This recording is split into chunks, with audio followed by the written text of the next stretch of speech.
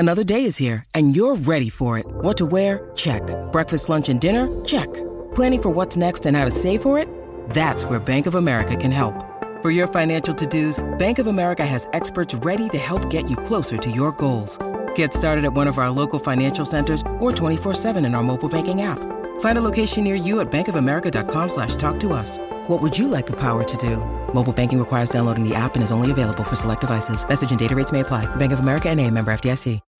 When you need mealtime inspiration, it's worth shopping Kroger, where you'll find over 30,000 mouth-watering choices that excite your inner foodie. And no matter what tasty choice you make, you'll enjoy our everyday low prices, plus extra ways to save, like digital coupons worth over $600 each week. You can also save up to $1 off per gallon at the pump with fuel points. More savings and more inspiring flavors make shopping Kroger worth it every time. Kroger, fresh for everyone. Fuel restrictions apply.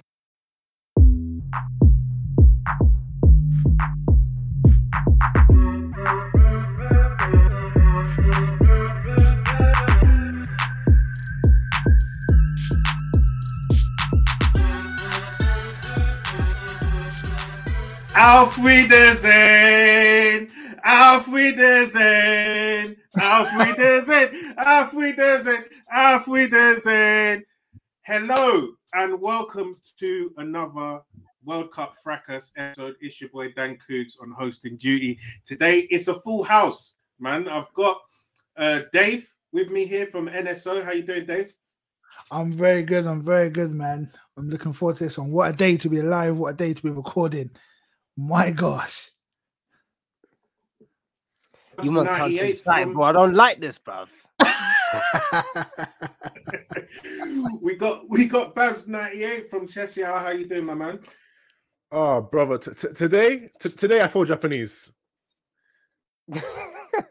I'm sure you do, you anime niggas, man. And we got my namesake, German Dan. Commiserations to you, my friend. How you doing? Hey, man, I'm here. I'm gonna fight for my life. That's for damn sure. Hey, man, action-packed day of World Cup football. To be honest, the evening games had a lot of drama, and I think this World Cup has really delivered on the drama for the last few game weeks, and so.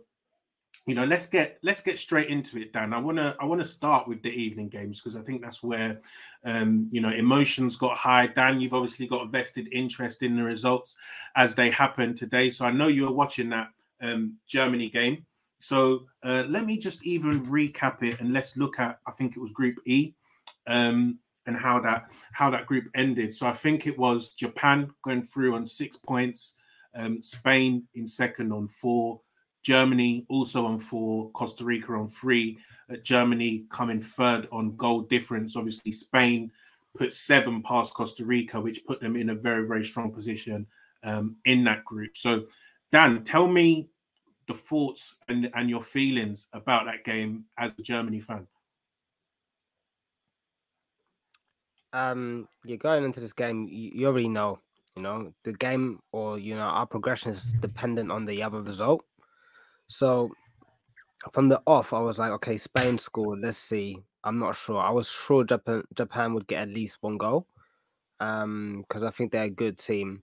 But I was pretty certain we would win. This German team is not serious, but Costa Rica are shit. So I knew we'd win. So when you man were at me in the group, I was like, yeah, full time. Let me just wait because I know we'll win this game. But I'm not sure what Spain are gonna do because for them it doesn't matter. Like a draw. A loss, it doesn't matter. They're going through, right? Because of the big goal difference. And I think this is why, we were talking in the touchline football chat, and Dave, you were there, right? And I was saying I don't like this performance because for me it was sloppy going forward, and at the back sloppy. Yeah, we scored early, I think 10 minutes into the game, but you need to be up 3-4 in that game in the first half to put yourself in a really strong position that even if Spain are losing. Can we get 2-3 more goals in the last 20 minutes to, match them on goal difference, maybe go past them on goal difference? That's where my thinking is, because once you fuck up in the first game, you're kind of dependent on our results, and you have to put yourself in the best position game management-wise. And when we go into half-time 1-0, was like, it's not enough. I know we'll win. I was sure also that Costa Rica would score actually, but I thought it would be like a 3-1, maybe a 4-1. So 4-2 is not too far off. I kind of thought that Costa Rica goals would be more consolidation goals. I didn't think they're equalized than flipping go aheads. But you know, I mean, that's the drama of the World Cup. I can't lie. This group has been very entertaining. You know, in terms of results, this group has been very entertaining. If I say, you know, of the games that we've played, that the best game that we had was against Japan, which we lost. It's just ridiculous to think about that, really. I think we were okay against Spain. We probably should have won that game. If you win that game, then again you bring your you take control of the situation. Not winning that game is a big mishap. We had the chances to do it. You have to hold that. It's as simple as that. You can't be wallowing around. You know, Germany needs reform ahead of Euro 20. Is it 24?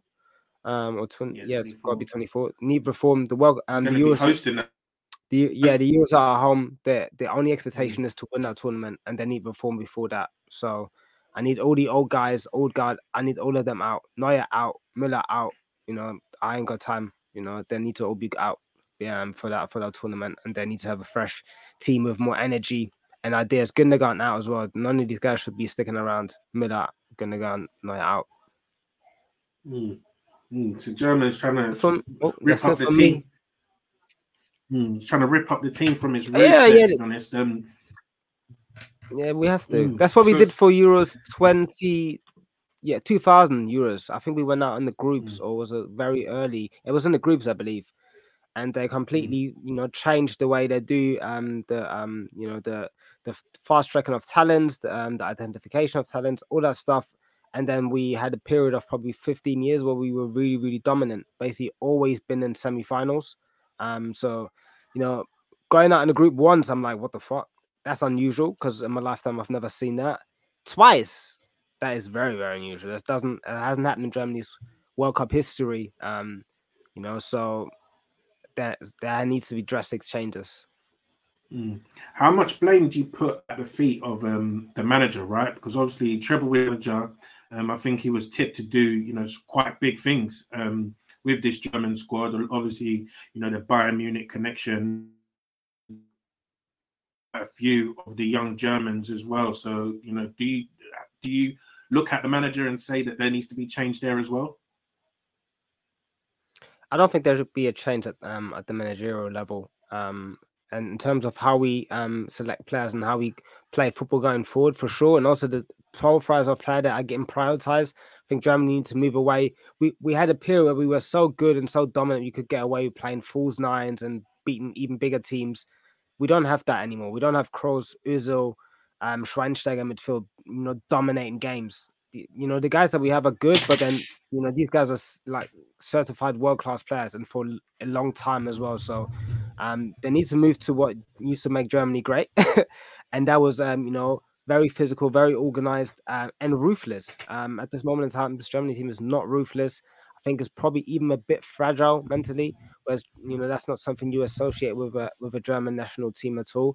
You would actually say that they used to be probably a bit more not as technical as the Italians, but you know, their mentality would be that we go out there and compete for the full 90. And I just feel like this team has a lot of good players, but mentality overall is not there right now. I wouldn't change the coach, but I would change a lot of the players. And I think he came in and he kind of thought, I need to rely on some of these older players, because Löw took them out, but Löw was really, really bad post the Euros in 2018, I believe it was. He was just really, really bad. So, or was it 20? Yeah, it was 2020, and he was really, really bad. You know, so I think he just wanted to get, you know, some of these Müllers, some of these guys back in to just get a bit of foundation, and it could have worked if Müller would have played better than, you know, 0 out of 10. I think in all games he missed big sitters. I mean, it's really unexcusable. If you watch Füllkrug today, if you even watch Havertz today, you know, these guys were way better than him, and they played way less minutes. So I think even just being a bit too stubborn on trusting like Müller and even Neuer, I think these guys need to be siphoned out now, and he needs to start trusting the younger guard. And then I think they'll be in a good enough position for Euro 2024. Yeah, fair play, man. Dan, I think that was a balanced evaluation of the Germans, but I've got to tell you to hold that still as your team. Tell Osimhen to come outside, man. No, I need to see Osimhen do that. That touch that Neymar done from the ball coming from like 80 yards. I need Osimhen to do that challenge. If Osimhen completes that challenge, I'll get off his neck and now you man can dunk on me. I don't care. But anyone that ball will end up in Qatar. You man cannot. Hold on. Anyone that supports Osimhen, you man cannot comment my mentions or try at me in the WhatsApps. I'm telling you right now. Anyone that raised Osimhen cannot do that. Anyway, go on. My man. I'm hearing Dan von Trump make Germany great again. Boy. That's a nice one, Dave. Yeah, so Dave, Babs, I'm going to let you guys get into the conversation here and just conclude on Germany a bit. So, like, what's your thoughts and feelings on the way that group ended? Because obviously, I think that was one of the more exciting groups coming into the final game week. We knew everyone had a chance of going through, and at one point during both games, it looked like Japan and Costa Rica were going through number 1 and 2. So how do you evaluate the way that group ended with obviously Germany going out at the stage? Babs, I'll start with you. Boy, the first I'm going to say is these Germans, they have too much shame. They have way too... Because you see me, if I know I'm going out and I can lose and get Spain out as well, listen, man, I am dragging them down with me on that very, very night. That very night, I am dragging them down with me to the depths of hell.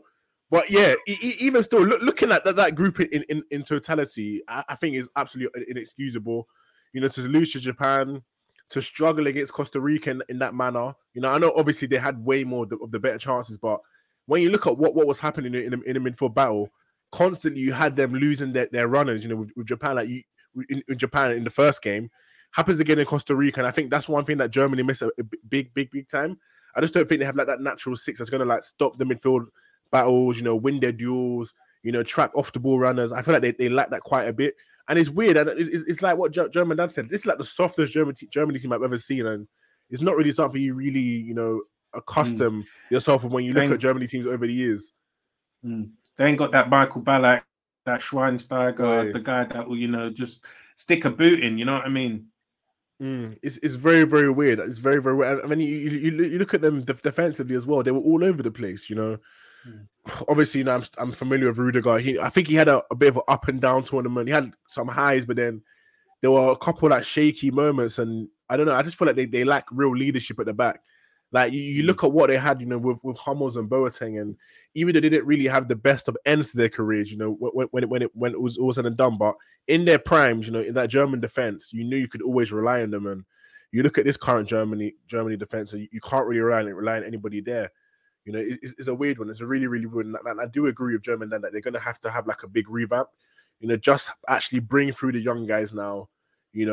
Even something as simple as following the Euros, was it the under 20, under 19s? Even bringing in someone like a Ridley Baku, a right back. I'm surprised they didn't even think about doing that. Even being a bit more, boisterous and playing like an Adeyemi or Mukoko. Thomas Muller. Come on, man, it's 2022. This guy's been 36 for the last 10 years. Like, let's be serious now. He needs to go. Like, I understand that the last World Cup when he wasn't brought through, it could be argued that it was a bit too early, but at this point now, you have to move on. And I don't know what Hansi Flick is doing, because he's a manager that I think is quite highly rated within the Touchline media group. So I think a lot of questions have to be asked of him, in terms of like the management, because even coming into the World Cup, Dan, correct me if I'm wrong, I don't think you guys have been that amazing, in terms of like your your football and performance and your actual results. Actually, we hadn't lost a game until that Japan game under him. So he started really well. And he was using Havertz and Werner, and then for this tournament, I think he kind of relied on experience too much on guys that are washed. So, and I think that's what ultimately cost him. Yes, I agree with the midfield stuff. I think in midfield we were probably a bit light. There's a few guys that they probably could have still taken, but they left at home. But ultimately, I think the decisions that cost us and him are Müller playing all of the games and not playing well at all, Madness. and he's Madness. missed a number of A number of good sitters. chances, and yeah, exactly. And then Sule at the back, like I mean, we know Rudiger can be crazy with it, but Sule is he's been embarrassing himself in every game. He's decent on the. He's a big man. He's kind of decent on the ball. Not amazing on the ball. Not an amazing defender. It's not enough, you know. Bella Kotchap needs to be integrated. My hope is for him to be signed by Munich within a year or two. And if he does, then I'm sure he's going to be a mainstay in like that Germany national team. Because if he's at Southampton, I kind of have concerns if he's going to make his way into this team. It's quite difficult. It's political. Because you know, you if you play for the big teams, you start kind of thing, and this is what it's like for most national teams. To be honest, if you don't play Champions League football, you probably won't be in the starting 11 for a big European team. So I hope he can make his way in, but you know he's relied on the wrong guys, and there's more guys to come. So I'm not too disheartened for 2014 and 2024, but you know he needs to make these changes. Wirtz, Baku, they all have to come in, and then we can start doing something. So I've actually got a question for you, German. So I'm a big fan of Hansi Flick, and I've just been called on a couple of group chats, you know, about him. So what do you think he needs to do to really like bring this Germany team back into a major forward? I know he's obviously bringing in these younger guys, but do you agree with his approach play with Germany, or do you think he needs to change anything in that regard? I think he needs to have a strong core, and I've said this on one of the spaces before.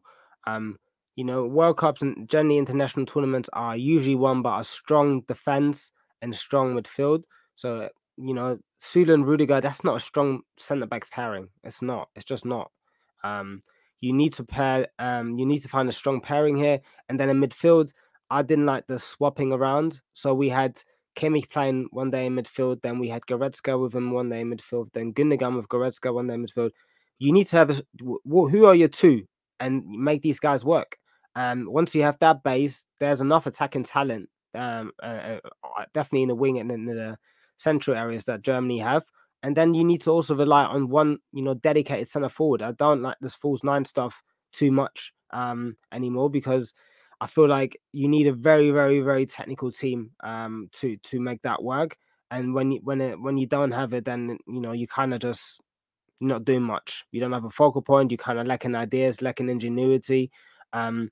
So yeah, I think what he needs to do is find that strong base, and and trust and siphon out these old guys, man. I don't know what they did in preparation for these games, because I'm surprised. Like, I felt like even today we started slow. I mean, we create chances because there's good players on the pitch, and Costa Rica not that good, but we started slow. Then again, Japan, I thought we started kind of slow, then found our way into the game. We need to start games fast. You know, Hansi Flick might have to take a look at what Arteta's doing over there. You know, boy, come to the Emirates and get a run around. Let them find out what they're doing for sports performance, bro. We can help you over here, man.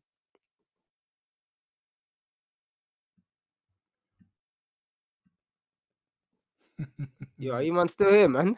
Man, I don't know what's going on with Cougs. I think he's disconnected shortly, but you know, I'll take it over from here real quick before he comes back in. So over to you, David. So what were your thoughts on the game in particular? The game, I think for me, I was shocked that it got to the halftime at 1-0. Like, there's no way you can take that risk of, you know, I say this even when I'm coaching. You can't let a team hang with you. You can't let a team, because I think even at the end of the first half, Costa Rica had a little break that they screwed up, or maybe even 2 or 3 that they kind of screwed up in the last 10 minutes. And that gives a team like Costa Rica confidence that they can get a quick goal, first 10 minutes, second half. It writes the halftime speech for the opposition. So I was shocked that Germany were playing with their food. It was just like, no one wanted to really create anything of real note. It was half chances, a little bit of magic from Musiala, and kind of weaving through. Gnabry, Sane looked like he was on it, but at the same time they would also fade. For like 5-6 minutes, and it's just like, okay, the play's all going down one side. it became a little bit predictable all through the middle. No one's going that wide, no overlapping rounds. It was a bit stale for me. And I thought, when you're in the situation that you're in, where not only do you need goals, but you're relying on the other team, you need to take more risks. And maybe that's not the German way, okay, to take risks and to be that adventurous. But like, it was one of the ones where I was shocked to see that. But then that's been the story of their tournament. I think, I think playing Muller, like German said, like it's been said already, playing Muller was been the massive mistake for me. It's made the play just so one-dimensional, and it's not because he's not a great player. It's just that he doesn't have it in his legs anymore, and I think that's kind of stifled a lot of the play around him. It looked a little bit better today with Sane and Gnabry, but in the games leading up to this, it was, like I said, it was very reliant on moments of magic to really create some decent chances. So where do they go from here? This is the second time in a row they've been bounced out in the group stages. Like German said, we ain't never seen this before. I'm older than most of you guys, I think. Like I ain't never seen a German team look this inept at points. Like they just didn't really have a clue of how to fix it and how to change the kind of momentum. Yeah, Dave, so I think it's gonna be interesting, man. Yeah, I think you make some really good points there about not taking risks, because I look at some of the guys that Germany did have in their squad. Moukoko, we didn't see him get any minutes this World Cup. I don't think Adeyemi got any significant minutes this World Cup. Did Julian Brandt didn't get significant minutes, and I think those three guys have looked relatively lively this season. They've got some dynamism, they've got some technique, creativity, blistering pace. If you're looking at the likes of Adeyemi as well, and so you're looking at games where you need to break down the likes of Spain and go for a goal. I thought Musiala, although he did look lively and creative in these games, when it came to the final finish, it wasn't quite there for him. And I feel like Flick was probably a little bit too complacent in some of the team selections that he went for, and just his attempts to try and win the game. I think that Germany did have a few weapons on their bench in those early games, especially to really try and turn things around. But we didn't really see him go into his Arsenal. For me, like you've got, I think in the first game you played Havertz and Musiala. Now, both of those players, they like to get on the ball, they like to be creative, they like to drift in between the lines, whatever the case may be. If you got that, then you need fullbacks that are going to be really aggressive. Who's the left back? Is it Raum? I don't know how to pronounce his name. He looked shocking for most of this tournament. And then on the other side, it wasn't much better. So it was like this imbalance, and it was almost like a kind of arrogance in the sense of, it's fine. We'll make it work. We'll get a goal in the second half. No one will be able to kind of keep us out for that long. And I think they really need to start building a cohesive team. I think the mix between the old and the new hasn't quite worked. Well, it clearly hasn't worked. And I think they're going to have to go back to the drawing board. Pick who they're building around. Is it Musiala? Is it a Havertz? Is it what style of player they're going for? On a personal note, with my connection to Jamal and everything, it would be nice to see him go forward in the competition. But hey, he picked Germany, not England, so here we are. Mm-hmm. Yeah. England ain't gonna win shit neither, boy. Don't worry about that, bro. Hey, listen, man. I can tell you, German Dan, they've got more shots than Germany at this point. Hey, yeah, they got more what? They got more shots than Germany at this point of winning right now. They got one more game at least. But before we move away from Germany, hold on, no, we ain't going nowhere. They got one more game at least. Yeah, if Senegal do a job on these man, I hope you man are not in the pub nowhere, because you might get flogged. That might think you man are Senegalese, bro. You man.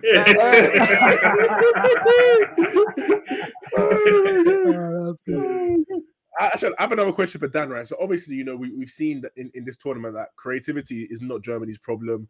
I saw somewhere that in the group stages, they've created by far and away their most XG. I think they generated 10 within the 3 games. So clearly, it's not really a problem in terms of actually creating chances. But so within that midfield, right, and within that defense, who do you, other than Bella Kotchab, I know you said him at centre back, so okay, primarily in the midfield, who do you think Hansi Flick can bring in to bring some more stability and actually harden that core?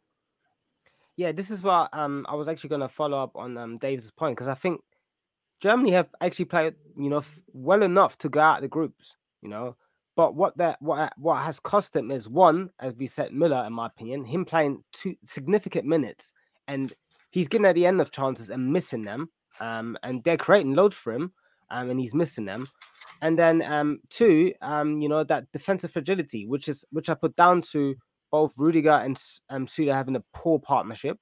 And then I also feel like there's that right back issue, which they didn't quite solve. They tried to do the Kehrer thing, then they tried to do the Kimmich thing. They should have gone straight away, Klostermann, right back. He's a right back, play him there, Him, or if you want to be very offensive, take Riedle Baku with you, But I feel like that experimentation didn't work. And then in terms of midfield, I think, it's I would have gone into this tournament just replicating the Bayern Munich midfield. I would have gone into this tournament doing Kimmich and Goretzka, do that dude, play them together, Musiala and the 10, that trio plays for Bayern Munich. That's the core. Gundogan is a very good player, and I've always liked him, but I think international tournament, you don't have, especially for this one as well, you don't have the time to find chemistry or do a lot tactically. You don't have it. You have to find a team that has synergy already. So play the guys that know each other, and play them in their best positions, and then get it cracking. So I would have gone with that. But going forward, I think there's talent coming through. I think even a player like Neuhaus, he could have done something at this tournament, to be honest, playing the midfield, I just feel like that dynamism that you usually anticipate, or usually expect with a German midfielder, like the likes of Ballack, the likes of Schweinsteiger, the likes of, going back, Matthias Sammer, Lothar Matthäus. There's always a German midfielder that is very dynamic, going up and down the pitch, and you don't quite get that with them at the moment, because they're so focused and so heavy on the passing and the domination, which I get. But and they create chances, but if you don't take them, you also need another plan. And I think especially in that Spain game, I felt like if Germany had a midfielder that had that type of dynamism, I think would have pumped Spain. They scored a goal and we got a couple of chances. They had a couple of chances, but this is the type of game where I feel like you can't match them technically. That's their culture. What is Germany's culture? Running over man and barging them out of the way and blasting into the net. So not doing that. We got to start doing that again. The machine. Yeah, exactly. So moving on to the other half of the group. The other game was Japan versus Spain. Japan winning 2-1. So toppling the Giants, topping the group, beating Spain and Germany en route to doing so. So I think they've had a very impressive tournament so far, which is kind of surprising to me, because the Japan manager, he's not necessarily inspiring a lot of confidence in me when I'm seeing some of the lineups that he's putting out. He's leaving his hitters on the bench, and basically the substitutes are winning a lot of matches for them. In the first game, Mitoma Tomiyasu, I think, changed the game against Germany. Asano as well, made big impact off the bench. And in this game as well, a similar thing with Doan coming off the bench and scoring. And I think it was Mitoma that got the assist as well for the second goal here. So, Japan, I think, rightly topping the group, beating the Giants. So I want to ask a question to you guys about Spain, though, right? Because they started on fire, 7-0. I think people had them as an outside chance of winning the World Cup, but after seeing that 7-0 win against Costa Rica, I think they became some people's heavy favourites to potentially go all the way. So after the game against Germany and now the game against Japan, how good do you think this Spain team really are? And I'll start with you, Dave. I think it's a tricky one. I think the thing I do like about Spain is that up front they do have the option B. Whether it be Morata. If Morata's on the bench, he's an option B. He's more of a direct player. He's definitely not a false nine, which means if he's not starting, then they're probably starting with Asensio in the middle or Torres or whatever, who are not natural out-and-out strikers, if at all. So I think having that plan B And I think that's what worked. You know, I think was it Morata came off the bench to score against Germany. But at the same time, I just feel like when it doesn't work in the midfield, it really doesn't work. And a lot of these World Cup games that we've seen so far, it is all about the midfield. You know, I know we will speak about Croatia later on, but like if you can get that midfield humming, then yeah, and I'm not sure Gavi and Pedri, as great players they are, I'm not denying their greatness. I think this might be a tournament a bit too early for them in terms of bringing their team all the way. I feel like I don't know what their route is, so you know they could maybe have a lucky break here and there. I can see them get to the quarterfinals, but I'm not sure. I don't know. I'm not quite sold yet. The Costa Rica result, I mean, we've seen how Costa Rica can defend, and it's horrible. So 7-0, cool, fine. You know, we wrap that out. But look at Germany, look at Japan. Japan at times really just got on the ball and just started doing, just really pushing them back. And yeah, I'm not quite sure they've got enough, even just physicality in the middle to really dominate games when it goes tough. When it's 1-1 and you got 20 minutes left and you just need 5 minutes breather to just kind of get a bit of momentum and reset. You know, maybe you just conceded or whatever the case may be. I'm not sure they've got that in their locker at this stage. But it's exciting for if you are a Spanish fan. You know, they got the talent coming through. Like I said, Gavi, Pedri are great talents. And I'm sure we'll see them shine in future competitions. But I think this one might be a bit too early for them. Yeah, fair play, man. And I think, to German's point earlier around, using that Bayern midfield for Germany, I think that's what Luis Enrique's tried to do and lean into for Spain, playing that Barcelona trio of Busquets, Gavi, Pedri. And I think in this game especially, and I think you saw it a little bit in the Germany game when Flick did start Goretzka in there, it was a lot harder for them to, I think, dominate physically and in the duels that, Japan have got a lot of P&P, they've got a lot of sprinters in that team, and they are technically a very sound team as well. So, once they got people running in behind, running in around that midfield as well, I think it was quite difficult for Spain to continue to play their game. I think they've now come in second in that group.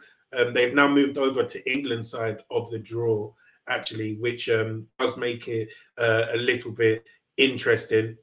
So I think they could potentially meet England in the semi-final if they were to get that far. But I think it's quite interesting watching Sergio Busquets play now in 2022. I think they were saying that he's 34 years old. He won his first World Cup age 21 way back in 2010. I think it was. So you're looking at him now and you're saying, is he a little bit past it? We've seen him in the Champions League get blamed in the group stages at times, and I think it's probably one tournament too far for Sergio. But Babs, good to hear your thoughts on this Spain team as well. Yeah, I think my first thoughts were actually going to be around that midfield. I agree that playing three players that play with each other at club level is always going to be a big benefit chemistry-wise. Gavi and Pedri, they've got a really good spatial understanding, and they know where to be when Busquets is playing. They know if Busquets is going to need an extra hand if he's under pressure, or if they can venture a bit further forward and help out the attack. But for me, I think is more than time for them to move away from Busquets, and actually bring Rodri back into midfield. I think Rodri was confident in centre back against was it Costa Rica, but there's still loads of angles which he's not going to be used to playing in the centre back role, that he's going to be a lot better off playing in the midfield and just having natural centre backs there. I think you also lose a block in terms of his quality playing in the midfield, but I get what he's doing. But my main worry is just the fact that with tournament football, anything can happen. So it's easy for me to say, oh yeah, they're going to go far, but it's all about what side of the bracket you fall in now. You look at where they are now, Spain. So they're going to play Morocco, and then they'll then play against them the winners of Group H or the second from Group G. So likely they're going to play Portugal. And if you look at it on paper, Portugal have a far better lineup than them. But when you look at the football and the quality of football played, you'd expect Spain to win that game. And then what happens after that is you're potentially playing France England. In a worst case scenario. And from there, you never know. But for me, I think one thing that Spain do lack is that actual sense of urgency in their attack.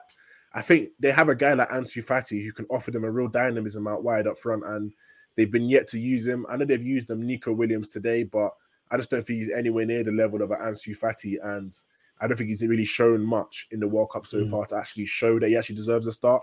Not just that, but then you also look, in their midfield again. I'm a big fan of Gavi, but I don't think he's been particularly impressive this World Cup. So I'm a bit worried about what happens when they actually come up against like a better midfield, because even against Germany, I don't think they were more impressive than Germany in the midfield battle. I just felt that Germany just didn't take their chances when it really didn't matter later on in the game. Leroy Sané, for instance, going late, deep into the box and trying to go around the keeper for God knows what reason.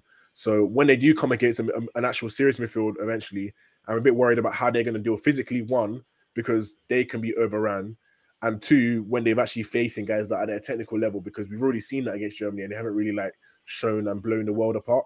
So that's my worry, Spain, in the midfield. But you also look at them in defense. Paul Thomas, you guys know I do not like that guy. He's not a serious centre back. This guy is there to be gotten at. I just really think they lack that leader that they had, in the likes of Sergio Ramos, PK, Puyol. A lot of people, I think the older I've gotten, right, the more I've started to understand why people talk about leaders at the back. Because if you look at the Spain defense, I'm not sure who's really, orchestrating defense. They looked a mess against Japan. This is Japan, bro. What's gonna happen when you have to play against Brazil when Neymar's running down at you? Who's really going to be organizing that defense? Unai Simon. Boy, did you guys see his goalkeeping today? Did you guys see his goalkeeping today? We grew up watching Iker Casillas, and they've got this guy in goal. Boy, he's looking scary, man. And I know Luis Enrique sent De Gea a retirement letter, but at this stage, they may have to be apologizing to him because he's probably a better option than him. But yeah, then again, you look at their attack, and not just in terms of the dynamism, but their goals. I know Morata's come off the bench and he scored goals, but I don't know about you guys. I just don't see enough goals in that attack, and I just feel like there's so many holes in that Spanish team that if they play against a team, like a Brazil who are a lot more well structured, and I actually think they're the best team in the World Cup, both defensively and offensively, how are they going to deal with that kind of team? Because I can see them getting absolutely blown out of the water. Yeah, definitely, man. And I think what's interesting is on that Morata point, his Spain record is actually very good. I think he's got 30 goals. 30 goals in 60 games, 60 appearances. Yeah, and he's up to 5th now in their all-time top goal scorers list, and I think that was his 6th goal or something at major tournaments for Spain. So he's a tournament player. Yeah, he's quite sharp for them. He came on the scene as a tournament player.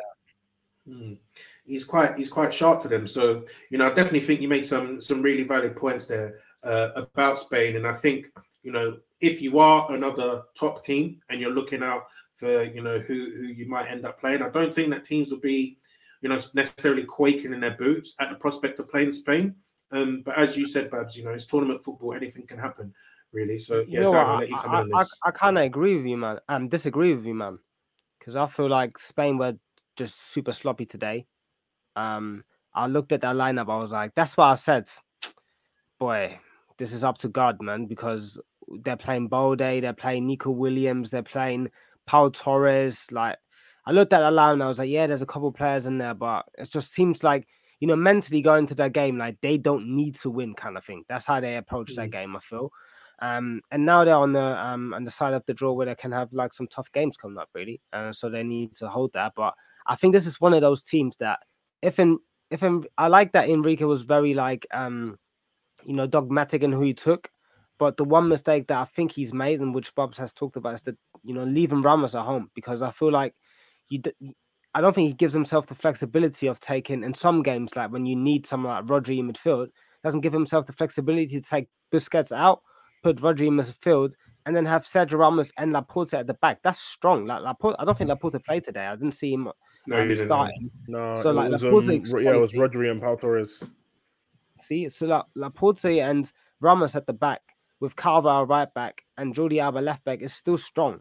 And then if you have Rodri, Gavi and Pedri midfield, and even if you want a bit more, physicality, you just slap Koke in there. That's you can work against teams, and I think Spain are super technical. Like when we played against them, I just thought, okay, they just have the ball all the time. When we have it, we can hurt them, but it's hard to get the ball off them. And I think our midfield is quite good, and they usually completely dominate teams, even other bigger European teams. So, I don't like a team like Portugal. I don't know how they're going to cope against Spain because they won't have the ball. They won't have the ball. I don't think they have the midfield to cope with Spain. But then in transition, they can ham them. Do you think that kind of like plays? Yeah. Do you think that kind of plays into Portugal's hands though? Because transition, it does. Yeah, boy, playing against that defense, they made us eat. It does. And I think if you start someone like Leao in that game, then it's Rap City for that Spain defense. To be honest, what's he gonna do? He's gonna look you in the eye and try to hypnotize you. How about some dribbles, brother? These guys standing there for 20 seconds looking man in the eye, like the bad bees in the club when they're just looking at you like, move to me. Nah, bro. I'm good. Buy me a drink. That's how they are dribbles, man. I need more intensity from a white man, bro. He's calling Leao a table rat, man. It's crazy. It's crazy, bro. Tell your man to pattern up, man. Tell him to come to the club with some money, bro. I hear looking at the box for no reason. That seems to be Babs' guy though. From If You Believe the Lyrics. So, yeah, one to watch, man. One to watch for sure. I must say the Spanish, the way they pressed in the German game was ridiculous. When they lost the ball in the opposition half, I was like, "What?" I thought it looked like they had an extra 2 players on the pitch. It was ridiculous. And if they, if they're going to do that, then it minimizes the threat of the transition. I feel like they know. Okay, we may not be as solid, at the back because we've got maybe a Rodri playing there. I mean, today they had Aspi playing there. Lord help us. God damn. So I think they know they have to win the ball high up, and then obviously they do the whole rotate position, blah blah. But it looked very, very, very good, and very dominant. And it sets a platform for Gavi and Pedri and their use of space to kind of like start new attacks and whatnot. So yeah, like I said, I think they'll be fine. I just don't know if they've got enough in the tank to go. I don't see them winning it. I just don't think they've got maybe just on the side of experience. For us NBA fans, you got to have a couple playoff losses before you kind of cut your teeth. You know what I mean? So, But you say they don't have that Al Horford in the dressing room. There we go. Well, they got Aspi though. That's him, nah. Hey, you're right. They got Aspi. We give me that. Hey man, all of these basketball references go straight over my head, man. But bro, you on the pod with a do-rag on, bro. Show some respect. Oh god. Right, so just looking at the knockouts, so the ties that have already been decided from the group that were decided today. So we got Japan playing Croatia. In the next round, we got Morocco playing Spain. So who do you guys back to come through? Are we gonna talk about the Belgium game? Oh no, we're gonna get there. Okay, hey, listen, man, don't worry about it. You're gonna get some. You're gonna get some. You're gonna get time to eat, man. There's plenty to go around. But yeah, no. So what do you guys reckon? Who goes through those ties, man? Because the way Japan have been playing, I can see them causing Croatia some. I'm on your Japan, bro. I was just going to say that. I was just going to like, I watched the Croatia game earlier, and as much as I'm a big fan of them and the way they play, I can see Japan springing something. And it's interesting, like, because we all like, Japan, they've got through the group stage, and it's they've done that 4 out of the 6 last World Cups. They've got out of the group stage. Like they know how to navigate those first 3 games to get to this point. Now it's a case of do they have anything more? And I think Croatia might be even the better matchup for them in the sense that they just know if they go super physical, super aggressive. I'm not sure some of these men. I've seen Perisic in the Prem. I've seen him up against people who just go direct and just run at him and give him something to think about. So yeah, man, I think it could be a long game. One hizzy in that old man's knees, man. He's screaming, "Oh my back!" All right, calm down. Okay. Hey. But yeah, I think Japan will go through. I can see Japan going through. I wouldn't be surprised. And who was it? Was it Spain and Australia. Morocco versus Spain. Morocco. Oh, sorry, yeah, Morocco, yeah. Boy, yeah. Ooh. I think You know what? Spain. Listen, It'll be Spain. listen. I I'm think telling you right now, yeah. Out of all the teams that I've seen in the World Cup, pound for pound, Morocco have been the most impressive to me. When you look at the players that they have available, you look at the players that have available. One, you look at the fact that this is the manager's like 7th game managing the team. Like this guy, Habibi Pep. This guy, he only just came into the setup of recent. Listen, this guy may just be a tactical genius. He may just be a tactical genius. He absolutely dominated against Belgium. I felt against Croatia they should have won that game as well. You know, you look at the football they're playing, the brand of football they're playing is very positive. They're pressing from the front. You know, they've got technical players all around the place. You've got Amrabat in the hole, you know, dictating play. You've got Mazraoui and Hakimi overlapping. I've been really impressed with them, you know. I've been really impressed. I haven't really seen many weaknesses. Today was actually their first goal they've conceded under this manager. So this goes to show you that this is a team that actually has defensive principles, but not just that, they can actually attack. So pound for pound, they've actually been one of the most impressed teams. So I wouldn't be surprised if they spring an upset against Spain. And I'd love that. I'd absolutely love that. Yeah. I think that game goes to penalties. I think I would like it, and I think I deserve. Yeah, I deserve it. Oh gosh, yeah. Let's talk about Group F today, right? Because I think you know, it was some interesting games. I was, you know, spending my time focused on the Canada-Morocco game, and I'll tell you now, the keepers were having an absolute stink off in that match. Some of the stuff that I was seeing from both of them was just frankly ridiculous. And the other game, it just didn't seem too exciting to me. You know, I've been very, very disappointed with Belgium. You know, there was a talk of discord in the camp. You know, with people getting called old, Lukaku breaking up fights, whispering in players' ears, and then you know he had what can only be calmly described as a disaster class in front of goal. I don't think. Sorry.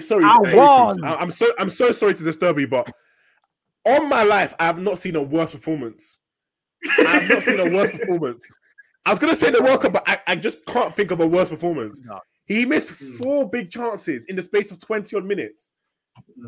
Brother. Some people ain't even getting 4 big chances in a game. He had 4. Brother, Harry Kane hasn't even had 4 big chances in this tournament. Yeah. True. The first one was at 60 minutes. Because I made my notes. I was like, yeah, I got the pod later. Hey guys, listen, this is big leagues, right? I had my notes. I'm looking. I see Lukaku covered. I was like, all right, cool. And I see the first one, 60 minutes. Then I saw the second one, 63 minutes. And then I was like, I stopped making notes. I was like, I was just enjoying it for the bands. Boy. Like, what is going on? It was frightening. It was frightening. And it was actually something that I was actually discussing with one of my friends who's a basketball fan. And is within basketball, we speak a lot about footwork, you know, in terms of like the top level players, you know, they're able to set their feet in the right spots, you know, and that just allows them to get by the players, you know, put them in good scoring positions. But Lukaku today, he looked like an absolute mess. You know, sometimes he'd have his left leg behind his right, other times he's facing the wrong way. And it's just so weird, you know, and it's actually kind of symptomatic of what you think of Lukaku, the fact that he is just a transition striker. And when he's actually having to play with his back to goal or facing the goal and having to be an actual like focal point, he just becomes an absolute mess. But I just couldn't imagine it being to this degree, because missing the chance that he missed is absolutely unforgivable. Absolutely unforgivable. For me, it's the fact that he missed them, and when the game was done, had the temerity, the unmitigated goal to go up to Thierry Henry. Of all the players, if I was you, Lukaku, I would walk past him. I would not talk to him for 6 months. I would delete his number, make sure he has to come back to me. I would not, bruv, nah, that was disrespectful. That was disrespectful. Unmitigated goal. I like that. I like that, Dave. He takes your training. Do you know what I mean? Shooting practice. And you come with that stink fest. Hey, brother. Hey, David, I'm sorry, but the streets are saying that's the Henry playbook. You know, in a big game, You know, boy, like they're saying that's the Henry playbook. All right, Babs, I speak too much. I speak too much. I'll leave it. I'll leave it there. I'm trying not to open up the NSO playbook. I'm trying not to open up the NSO playbook, but Babs cooking up something nice over there, bro. And I'm just trying to make sure that Cooks, make sure you're eating some of that, because I remember you told me Lukaku downloaded the Slim John, Slim Fit. I remember. Hey, listen. I weren't invested in that. Yeah, I weren't invested in that. But you know what, Babs? I'm going to tell you to relax, because any more mention of Henry's record in big games, I might have to keep your mic permanently muted. So yeah, let's because to be honest, looking at the lineups for the two games, it seemed, you know, like it was basically who can get those final drips out of their golden generation, you know, those final morsels of you know, workable something to get them through to the next round. Because I'm looking at the Croatia lineup, I'm still seeing Dejan Lovren. You've obviously got Luka Modric there, I think at the ripe old age of 30, 37, 38.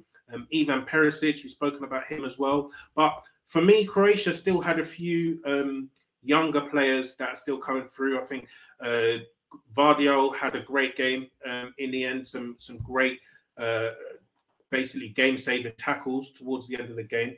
But I'm looking at that Belgium team and I'm really just seeing no hope, man. These are the names that I've been seeing since, you know, FIFA 12 when I was back at uni. I'm seeing Toby, Alderweireld, Jan Vertonghen, combined age of over 70 at the back. Dries Mertens, you know, who's got that Ian Wright meme? You know, I thought they told me you were dead. You know, they told me you were dead. You know,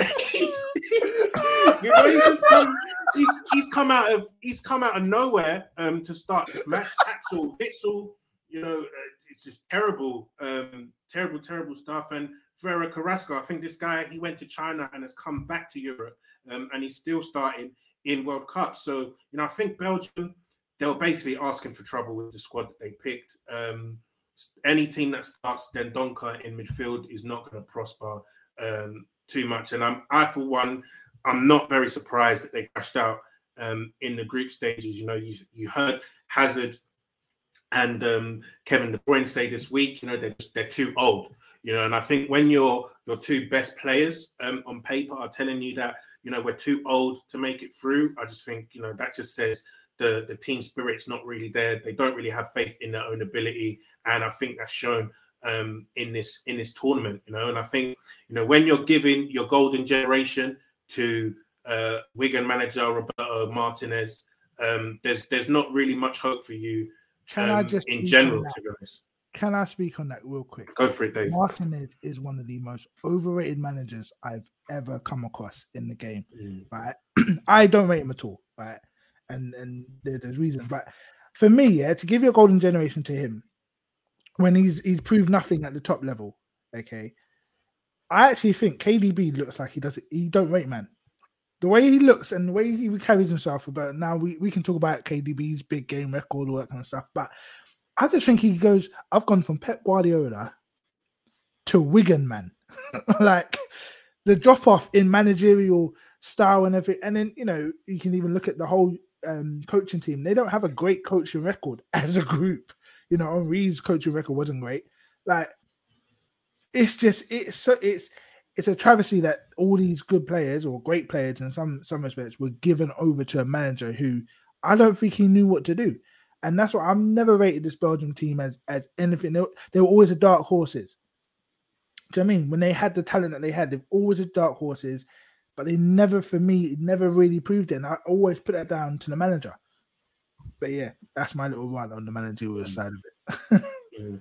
So Dan, I'll let you come in on this Belgium chat, to be honest, because where do they really go from now? Because I'm looking at their talent that they have coming through. You got Albert Sambi Lokonga, you know, highly rated. Boy, I can't even get through it. But you got Arsenal under 21. Oh God! I can't get through them. But you know, I'm looking at some of the, you know, sort of the highly rated talents that they have. You know, Jeremy Doku, who I think he came on today and did general Doku stuff, sort of dribbling, but not really looking, very in control of the ball. You got Charles de Ketelaere, I think his name is, at AC Milan. I think he's not doing very well over there. And other than that, I'm not sure if they've got these, names that can really live up to some of the guys that we've seen come before them, man. So where do they really go from here? Dan. Yeah, before I touch on Belgium, quick word on Croatia and Josko Gvardiol. And I think, he's shown that he looks like a really, really, young and top defender. And, I kind of want to bring it back. And if you guys are fans of Batman, you know this quote that, like, the mask is not for you. The mask is to protect the people that you love or the people that you hold dearly, right? So this is the tale of two men. Josko Gvardiol put his life on the line. Look at the way he's playing for his country, and the mask has enhanced him. And then we looking at Heung-min Son, and he brought strength to his Wait, speak on it, brother. Speak on it, brother. Heung-min Son, let his country down. Heung-min Son, let his country down. Let his country down. German, I was nice earlier. Son's dad was right, man. Yeah, he's got a hold that. Hey, man, that's never lied. I have to get off my chest. I know Tobias is listening. Hold that. Oh my life. On Belgium. I didn't get what KDB was saying. We're too old. You're not that old, bro. They could have risen it one more time, but going forward, I do think that this is going to be one of the nations. It's going to be a bit peak for them. They had really like world-class players, like the centre-backs, Vertonghen and Alderweireld, the keeper, Courtois, in midfield, even like De Bruyne, Dries Mertens, Hazard. They had top class players. And I think that World Cup where they finished third, I believe, beat England twice. 2018. So they did their job for what I needed them to do. That was probably the height for them, and they're gonna have to wait another 10-15 years to see if it's going to be another crop of very, very talented players. I think at this moment in time, I don't think they're going to be a nation. I think it's going to be a bit similar to what the Dutch used to have, and obviously the Dutch production line was a lot more potent and a lot longer. But they used to go into tournaments and have like really talented teams and not achieve much, and then get close, not achieve. The final bit, they never got it over the line, and they really are like they're I think when you talk about golden generations that didn't achieve anything, it's the Dutch that you have to look at first. They had real golden generations like throughout the whole team. Yeah. So I feel like for Belgium, it's just it's one in the blue moon. We've not seen them have that before, and I don't see the production line coming through being strong enough to be able to compete in the upcoming years. So. It's a bit peak for them, but I think it would have been nice if you'd have seen someone like them win it, because as I said, I don't believe in dark horses, because the World Cup never was won by a dark horse. Whereas the Euros you can win, but the World Cup usually not. Maybe this one is different. We've seen so many upsets already, but I just feel like the big ones always win. It's probably going to be Argentina or Brazil. So Belgium just gotta hope they'll be back in like 10-15 years and win a young Euros or something. I don't know if anyone's noticed, but like with that Belgium team, like a large part of the spine of that team were playing in the Prem, in what is regarded as one of the best leagues, whether you call it the best or one of the better leagues. The pace is a lot more physical, etc. So you had Toby and Jan, obviously at club level they played together, so the partnership was just legit on that sense. Obviously, De Bruyne was in England, Lukaku was in England, Courtois was in England, Hazard was in England. Like you had this, it's like the ultimate team, the next level chemistry. Where Dembele as well in midfield, right? Say again. Dembele in midfield as well, right? Yeah. Dembele, and then obviously now Tielemans coming through, or whatever. But I just feel like they've lost this some kind of underlying strength that they had that we saw in 2018, which got them through to that third place finish. And it could be just just age and attrition. Toby's now playing for, I think, his hometown team. I don't know where Toby is. Vertonghen's obviously still trying to put a shift in. He's at Antwerp.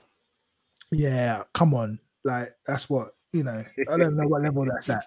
So, Boy. you can't go from Antwerp Ain't that to that big time where there's world. bare diamonds?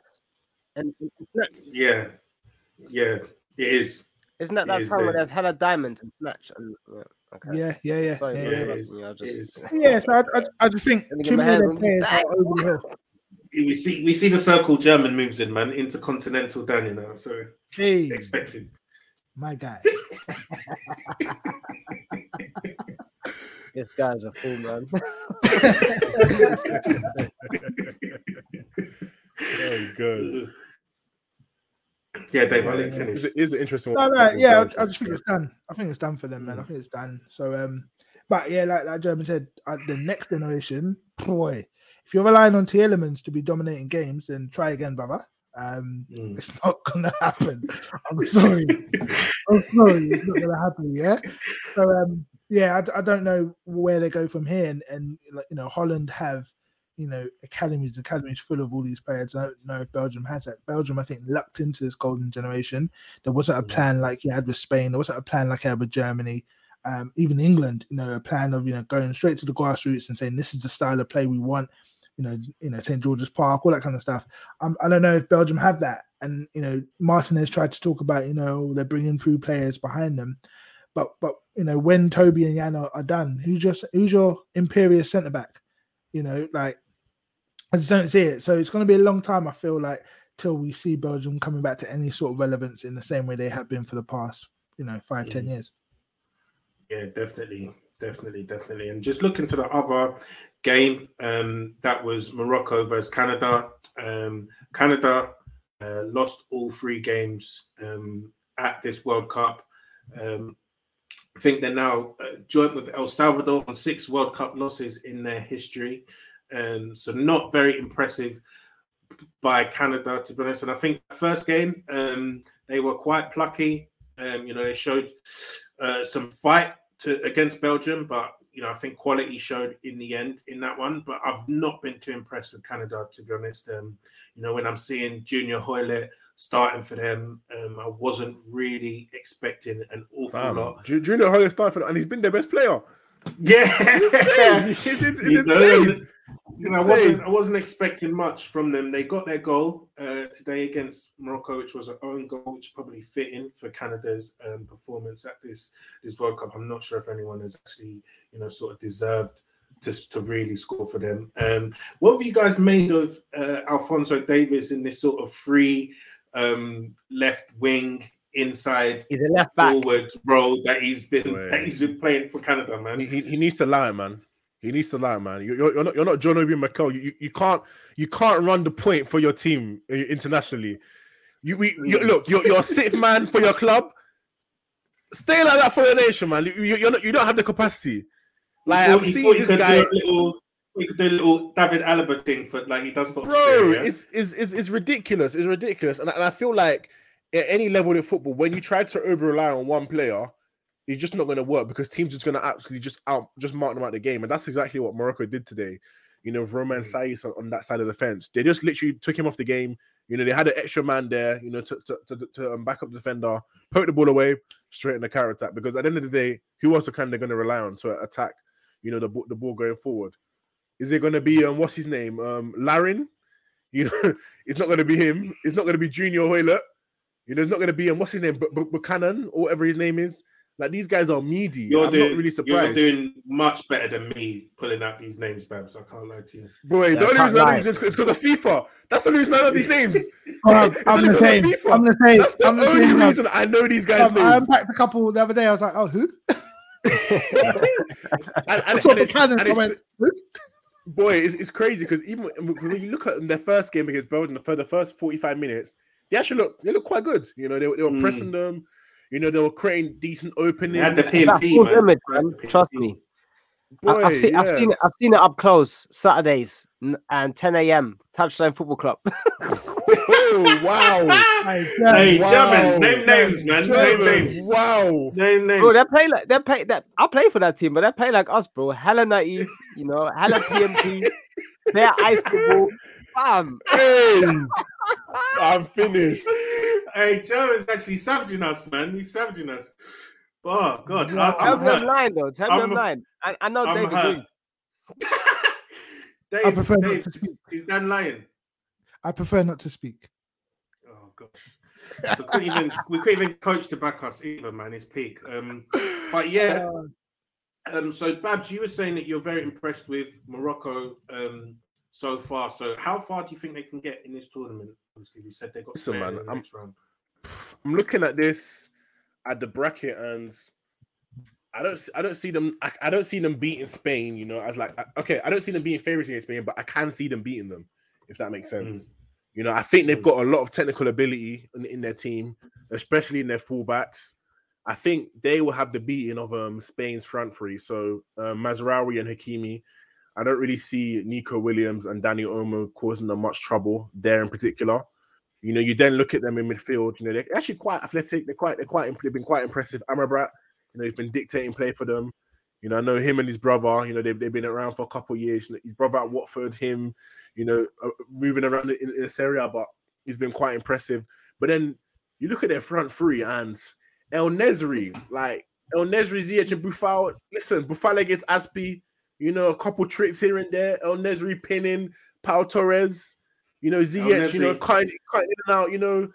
Shisha smoke, putting shisha smoke in Alba's face. Listen, man, I don't see why they can't, you know, cause a DQS there. I don't see why they can't. And personally, I'm gonna be supporting them. And I'm really hoping they actually can cause the upset, because that would be amazing for football. Yeah, El Naziri had No, go on. Yeah, I was going to say, team like Morocco are really dangerous because they have players that are very talented, but for the club, don't give a damn. But for the country, they want to rise it. Boy, when you have someone, they're going to rise it. I've never seen Ziyech run this much. Ziyech as well. Like, boy, these men want to rise it for the country. It's a different thing, man. It's the same as when Mahrez was rising it for Algeria at AFCON. Like, when they want to play for the country, all of a sudden you've seen a new level of player, man. So boy, I hope they got something for Spain. Man. They get serious, man. It's like, you know, when you're playing cage ball with your Arab mates and they're trying to do the tricks and the flicks and that, but in the moment you say next goal wins, they dunk on a couple men and slap it top bins, you know. So it's the same thing, man. So yeah, I think, you know, it's interesting because I think Morocco have always had a lot of talented players, but you look at some of the guys that they do have now. There are a few, you know, that playing for top clubs. You know, you got Mazraoui at Bayern, you got Hakimi at PSG, and you know, El Naziri, he was linked to a few. I think he's playing in Spain now at the minute. Is he at Sevilla? Do I want to say he plays something like that? Yeah. So, you know, and he had a couple of good finishes today, and I think one was very unfortunate to get chalked off for offside, you know. So he's sniffing the goals out at the moment. So yeah, definitely one for Spain to be worried about. So, you know, let's conclude with some listeners' questions. German, there's a few people coming out for your blood, right? So Tibbs 11, he says German Dan with 6 or 7 exclamation marks, right? I don't know. That's not even part of the question. He just said it. And he said, fact, I'm sorry, bro. But yeah, my question is, will Ghana get it back in blood? These people, you know, this is why I know I do a good job. These people are onto me, bro. This is why I know I do my job well, bro. In the group chat, these men are at me. I'm like, damn, I'm really working hard, bro. that said, damn, what did I do to make these niggas so mad? So mad.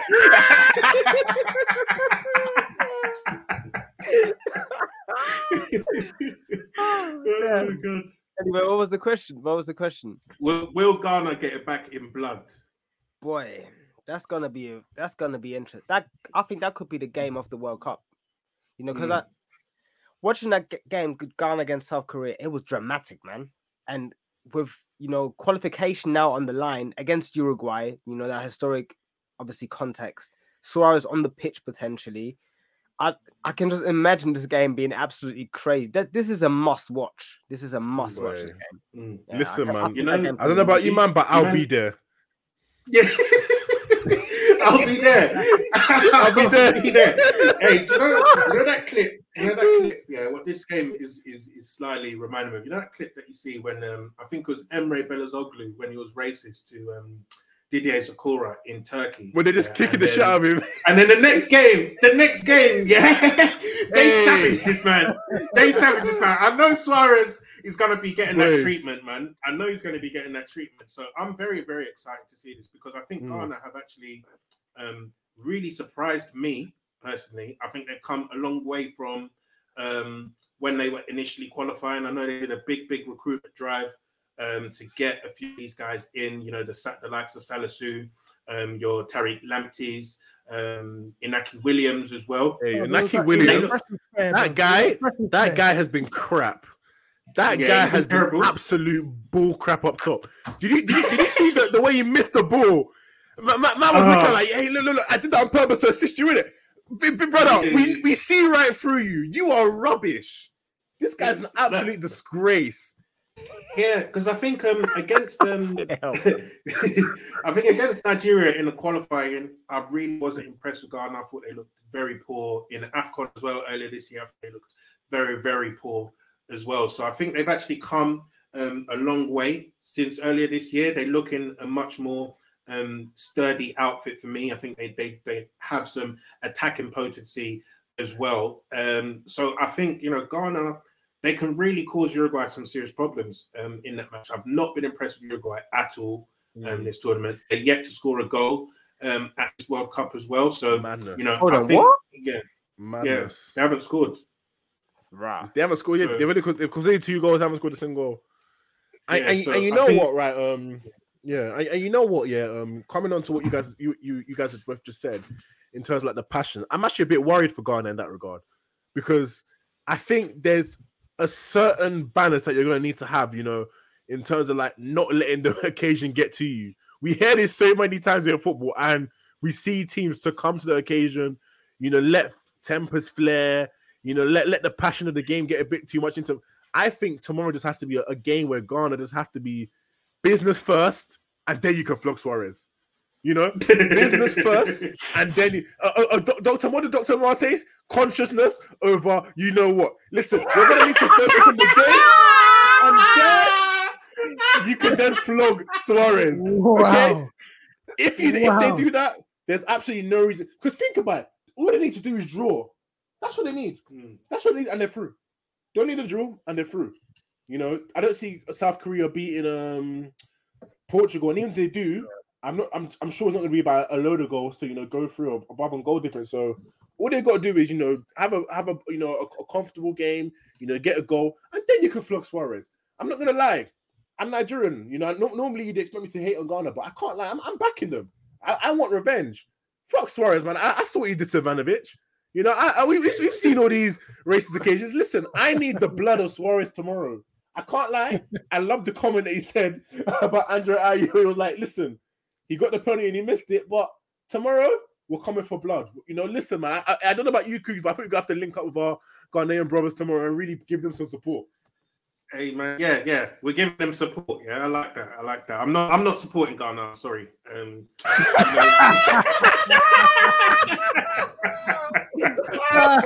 not supporting Ghana, man. I supported them in the first game against Portugal, but now enough is enough, man. I need Partey back on football, so you know he's got to hold that one tomorrow. But if Suarez does get dusted, I'm not going to be mad. You know, that's what I'll say. I'm not going to be mad. I'm not supporting Ghana. Nunes gets dusted too. Yeah. Man, Boy, I'm gonna eat either way, man. basically. I'm gonna eat either way. So I'm gonna eat either way. Yeah. Next question. So Januga 95. He says, "What kind of outrage can we expect from both Germany's and Belgium's public and FA when the players get back home?" You know what? Yeah, I actually know a Belgian guy. And they've been very supportive of Lukaku. Belgium is not like Germany. I don't think they'll be outraged. No. Man. I think they knew it was coming to the end. And two, I think they knew it was coming to an end. So I think in that regard, I think when you look at a country like Belgium, a population of 11 million, you know, I'm sure in the history of their football side, I don't think they've really expected to get as far as for them to, you know, get third place in the World Cup, you know, see some good football. I guess the next step was for them to win one, but I don't think they can be too angry. Of course, it's a disgrace to get knocked out of the group stages, but I don't think they have any sort of right to be like actually outraged. They don't have any like football heritage unlike a Germany. You know, like Germany, this is a country that have won the World Cup on numerous occasions. You know, they've actually got football and heritage, so I can understand them being angry, and I'm expecting them to probably flog the team.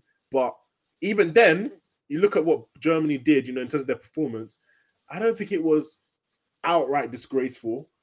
There was some disgrace, but it wasn't outright. Like you can actually see there's actually some sort of platform for them to go upon and push into the Euros, because that's in 18 months' time. You know, the likes of Florian Wirtz, you know, another fantastic talent. You know, I know a lot of people have been speaking about Musiala, Gavi, and Pedri. He's right up there with them. You know, you look at what he's done, you know, Leverkusen carrying them. That's another talent. Adeyemi Mukoko, they're going to have 18 months of international football and club football on their belt going into the Euros. So I think even with them, as angry they're going to be, and Germany, and obviously, correct me if I'm wrong, but I can imagine that they're going to be a bit more enthused than they were from the last World Cup when they were knocked out, if that makes sense. Yeah, I think, and you know, Dave, man, I like you, but I'm sorry. Belgium are like Spurs, man. You know, they got to this stage and they're just happy. Happy to be here. It's kind of like that. So they're not gonna. It's like when Spurs were achieving things under Pochettino and not quite getting there. They weren't super upset when in the end it kind of like stopped, because it was like, well, we didn't expect to be here. You know, we've not been here before. So I think that's where it is. That is on a night when your team, your nation has embarrassed you, brother. Your nation had you looking for your Nigerian passport. Hey, that is your second. You're even better than Muller. I hear it, yeah, I hear it, but you're looking for your Nigerian passport just an hour ago. So let's relax. Hey, I love football, you know, because it really brings out the nastiness in us.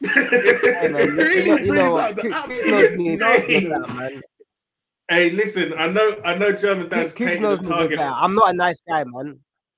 I'm not a nice guy.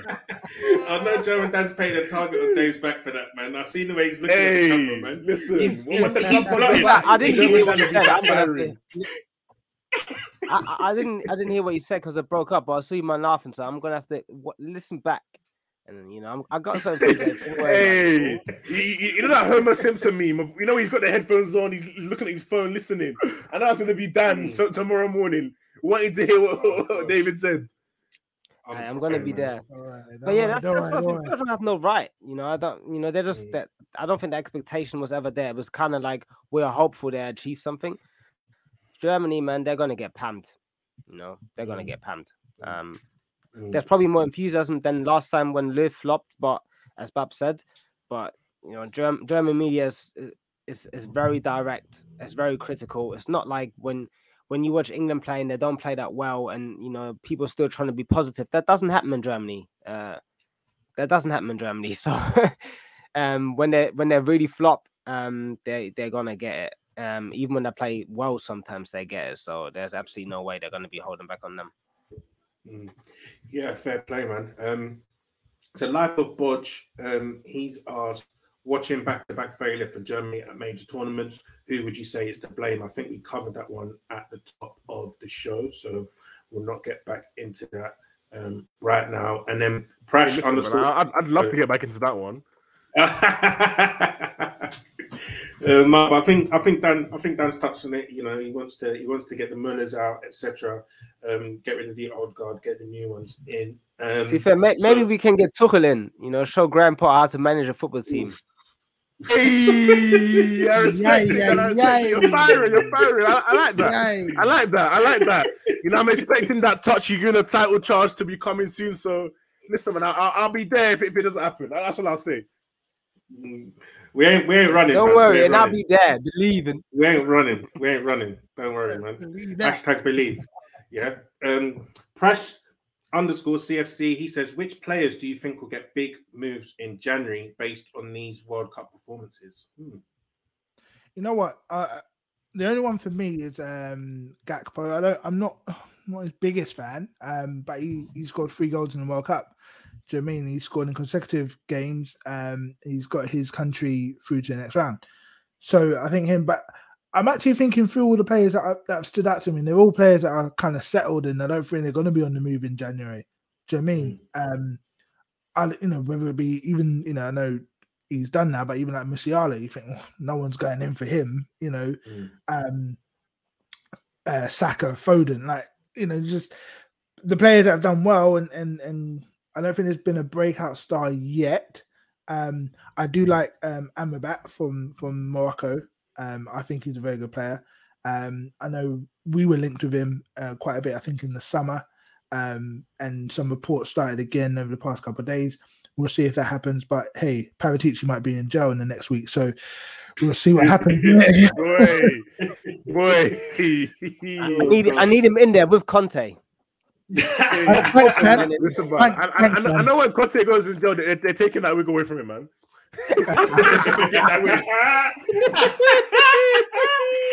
Oh my gosh.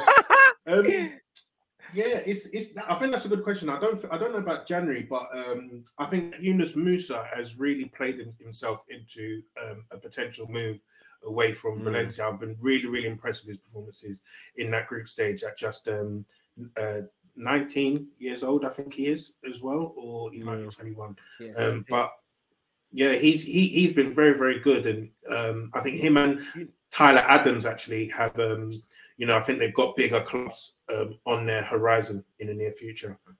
What about what's his name? Kudus. Is it Kudus from Ghana? Oh, Kudus from Ajax. I was gonna say him because I've seen him linked to Liverpool, but I'm not sure if he'll move in the January window. But you look at where Ajax are at the moment. A team in transition after being absolutely ransacked by United.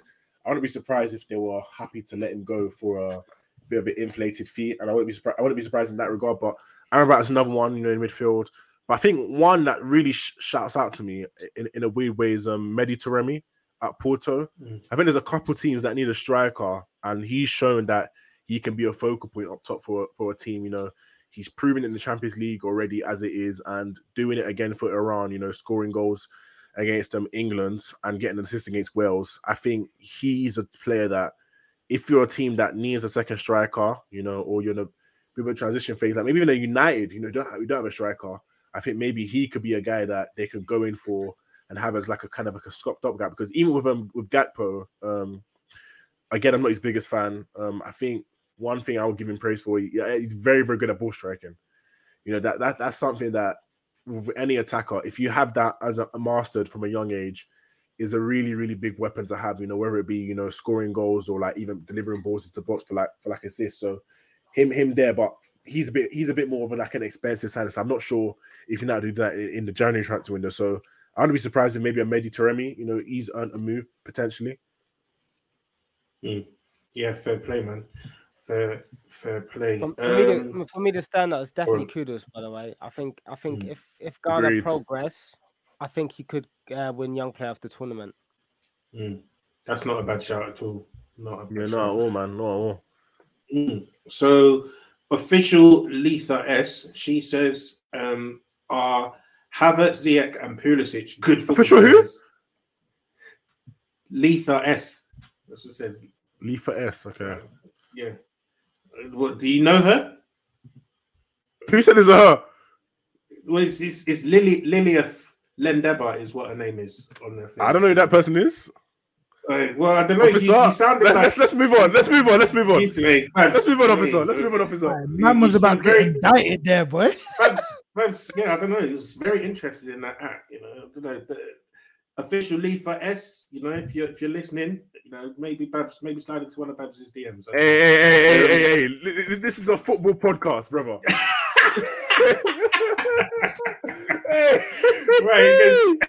Consciousness over. Hey, boy. Exactly. Oh, damn. Right. Are Havertz, Ziyech, and Pulisic good football players? Is it simply that their profiles and/or playing styles are not suited for Chelsea FC? That's one for you, Babs. I'm letting you answer that. That's you, bruv. Boy, I mean, I don't know what to say.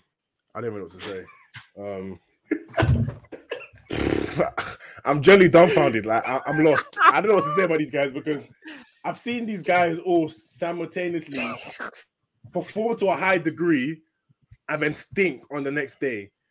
But on the other hand, I think on a more serious note, I think one of the biggest issues with us is we just have so many players that nobody's going to get a consistent run of games to really like play through bad form and like really like put their name out there. You know, like, I look at even like a Saka, you know, early last year, I don't think he was performing amazingly, but what Arsenal did was they gave him the platform to continue to play, and he had an amazing end to the season, you know, following the really good starts of the season he had. And at Chelsea, when you've got so many bodies in your attack, you're just going to be constant rotation, you know. And I just feel like in any good attack, you know, at the top level, you actually have a consistent like 4 guys, maybe 5, but at a stretch. But I think it's normally 4. You know, you're 3+1. You know, you're a guy that can come off the bench and potentially change things up or rotate for the guy off the bench. But when you've got Ziyech, you got Havertz, you got Broha, you got Werner, you got Lukaku, you got Pulisic, you got Hudson-Odoi, you got so many names that nobody can really like have a consistent run of games. And then with these same names, you know, for their nation. Who? Brother, let me finish. Let me finish. And then you look at those names that you just mentioned, you know, Pulisic, Ziyech, and Havertz. Those guys are all mainstays for the nation. You know, they're able to play through bad form. They're able to really, you know, get a run of games. They're able to, you know, develop consistency in front of goal and playing the attack. And they're able to, you know, showcase what they've got to do. Personally, I'm not against them leaving and fucking off, but I wouldn't disagree with what they're saying, the fact that they've got some sort of ability in even the smallest, you know, cases for some of them. Yeah, fair play, man. Fair play. And then, that was our last question. So, guys, I thoroughly enjoyed this recording. I hope you guys have enjoyed listening. Babs, Dan, Dave, thank you very much for joining me. All good, brother. Hey, thank you, man. That was a blessing, man. That was a blessing. Yeah, I thoroughly enjoyed that. And, you know, listeners, we'll just say, use the hashtag Touchline Fracas. Keys, get the hell out of here, man. I'll just say, Auf Wiedersehen to everyone here. Auf Wiedersehen to my guy, German Dan. Auf Wiedersehen to the German national team, man. We'll catch you in 4 years' time, man. Hold that. Yeah. Rest in peace. Oh my God, man.